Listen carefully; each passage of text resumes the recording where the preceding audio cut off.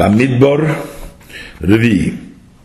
ויעלה תולדות אהרון ומשה ביום דיבר השם את משה בהר סיני ויעלה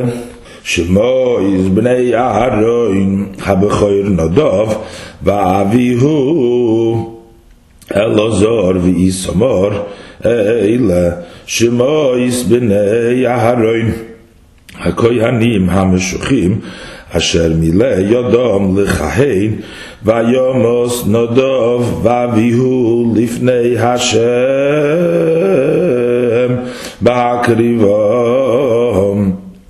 אש זרה לפני השם במדבר סיני ובנים לא היו להם ויכהן אלעזר ואיתמר על פני אהרון אביהם וידבר השם אל משה לאמור הקרב את מטה לוי והעמדתו איסוי לפני אהרון הכהן ושרסו איסוי ושמרו את משמרתו ואת משמרת כל העדה לפני אוהל מועד לעבוד את עבודת המשכן ושמרו את כל כלי אוהל מועד ויש משמרת בני ישראל לעבוד את עבודת המשכן ונוסעתו סלוויים לאהרון ולבניו נשונים הם עלי מייס בני ישראל ויש אהרון ויש בניו תפקוד ושמרו את כהונתם והזר הקרב יומוס וידבר השם אל משה לאמור ואני הנה